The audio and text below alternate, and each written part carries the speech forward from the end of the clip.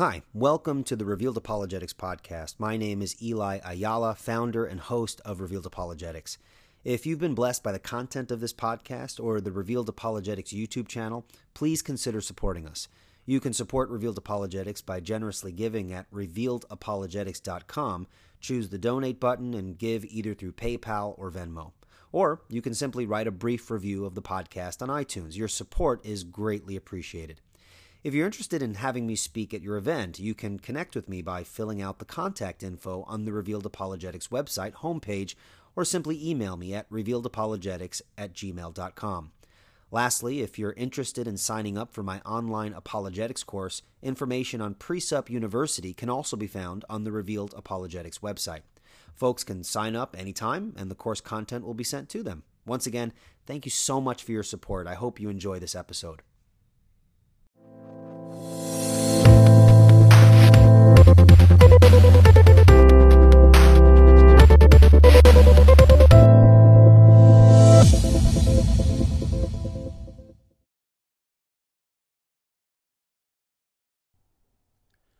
Welcome to another episode of Revealed Apologetics. I'm your host, Eli Ayala, and in today's episode, I will be reading a brief excerpt from my upcoming book entitled Revealed Apologetics. And so I am hoping that folks can give this a brief listen and share with me some of your feedback, trying to make the book somewhat introductory, but very helpful and in-depth enough that it will be useful for people who are really digging into the presuppositional apologetic approach. So I hope you guys enjoy, and thank you so much for the support. Biblical Foundations for Apologetics.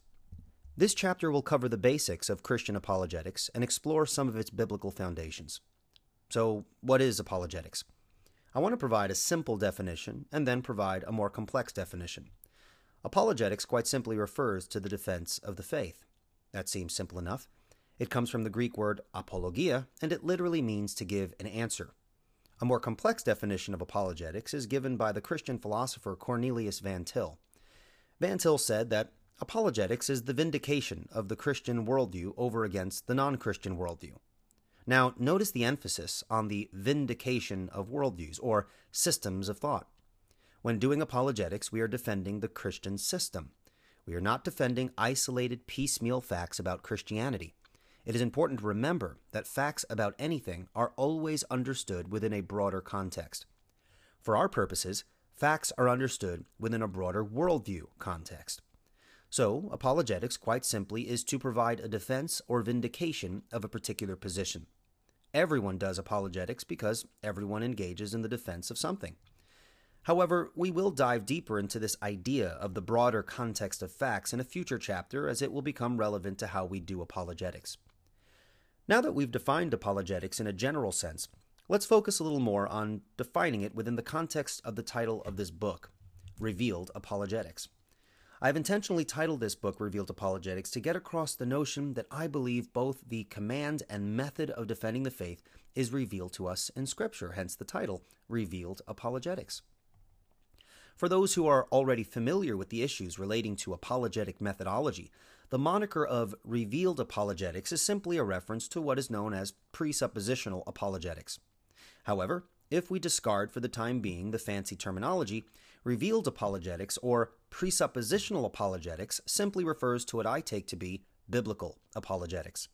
As I have often said, as well as others, our defense of the faith must itself flow from a consistent application of biblical truth to the realm of unbelief. Furthermore, while we as believers wholeheartedly agree with the following biblical truth, namely, that we are to take every thought captive to the obedience of Christ, 2 Corinthians 10:5, this truth extends beyond our own thoughts as believers and includes the thoughts of the unbeliever. We are to take the unbeliever's thoughts captive to the obedience of Christ and demonstrate that unless one begins with God and His revelation, the unbeliever has nothing to stand on. To state things simply then, Revealed Apologetics, or presuppositional apologetics, is a school of Christian apologetics that attempts to bring all human thinking into subjection to the authority of the Word of God. And when we say all human thinking, we mean that quite literally. For as Paul states in 2 Corinthians 10:5, we destroy arguments and every lofty opinion raised up against the knowledge of God. Thus, any argument or lofty opinion or elementary principle of worldly philosophical thinking or religion that raises itself up against the knowledge of God, we therefore seek to destroy. Of course, the defender of the faith does not seek to destroy people, but he does seek to destroy arguments and lofty thinking that refuses to be taken captive to the obedience of Christ. It should be mentioned, however, that this entire enterprise of defending the faith must be done in a way that is itself consistent with the faith it seeks to defend. Therefore, the entire apologetic interaction between the believer and unbeliever must be conducted in a way that reflects Jesus Christ and therefore must be done with gentleness and respect, 1 Peter 3:15. To defend the faith with gentleness and respect, however, does not exclude firmness and conviction tethered with speaking the truth in love, Ephesians 4:15. The same Jesus who spoke lovingly and respectfully to his interlocutors is the same Jesus who called his opponents brood of vipers. So, there is a healthy balance to be had here with respect to how we engage unbelievers within the apologetic encounter. So, as was mentioned before, apologetics involves the defense and vindication of the Christian worldview over against the non-Christian worldview. But what is a worldview? The issue of worldviews will be addressed in more depth in the next chapter, but if a simple definition can be offered, a worldview is simply a way of viewing the world. A worldview acts as the lens through which all reality is interpreted. It is one's philosophy of life, if you will. A Christian worldview is a view of the world that is based in the teachings of the Bible. While the Bible is not a philosophy textbook, it most definitely provides believers with an outlook on the world. It provides information concerning the nature of reality. And because the Bible is God's Word, it provides us with this information from God's perspective. It is God, the maker of all things, who tells us what his world is like. Again, we will return to this in more depth in the following chapter. Nevertheless, a Christian worldview is a view of the world that is derived from Scripture. A Christian worldview is a biblical worldview. When we consider the idea that our worldview is to flow from and be informed by the authoritative Word of God, we will recognize that it addresses who God is and who we are and how we are to relate to him. This information is very pertinent to having a biblically grounded apologetic. Now, why do we take this approach of starting with God and his revelation as opposed to working our way up to the conclusion that God exists like more traditional approaches to apologetics? The answer is rooted in who God is and how we relate to him. The Bible says in Psalm 36:9 that in his light we see light. It is only in light of God's light that we see light. We do not acquire the light of knowledge on our own. We refuse to see and interpret the world independent of the light of God's revelation. We allow his word and his wisdom to be the context through which all things are understood and have its meaning. Furthermore, we're told in Proverbs 1:7 that the beginning of knowledge is the fear of the Lord. Notice that it is the fear of the Lord that is the prerequisite for genuine knowledge. Fear in this verse is not necessarily referring to being afraid of the Lord. The verse is not saying that being afraid of the Lord is the beginning of knowledge. Rather, fear in this context refers to reverence, awe, respect.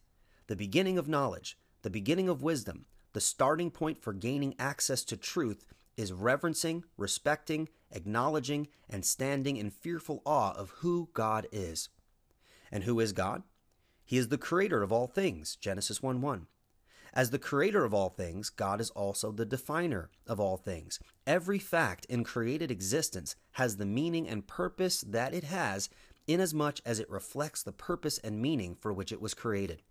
In essence, because God is who he is, the creator and definer of all things, the facts of created existence can only be truly known by acknowledging that the world is what God says it is. If we as man seek to define the facts of existence in a way that rejects God's primary definitions, then man will fail to understand the facts truly. Genuine knowledge will evade him. And that concludes the excerpt of my upcoming book, Revealed Apologetics. Let me know what you think. I'd love to hear what you have to say. Is it clear? Is it something that seems easy to follow? I want to make sure that the content of my book does not go over anyone's head, as I want to promote what I think to be a biblical approach to apologetics, and so I want to make sure that it reaches the popular audience. So let me hear what you have to say about it. You can email me at revealedapologetics@gmail.com. Or if you're listening on to my next live stream, you can leave some comments in the comments. I do in the comment section. I do go back and read those. And so looking forward to hearing what folks have to say. Thank you so much for your time. Hope you enjoyed. God bless. Bye-bye.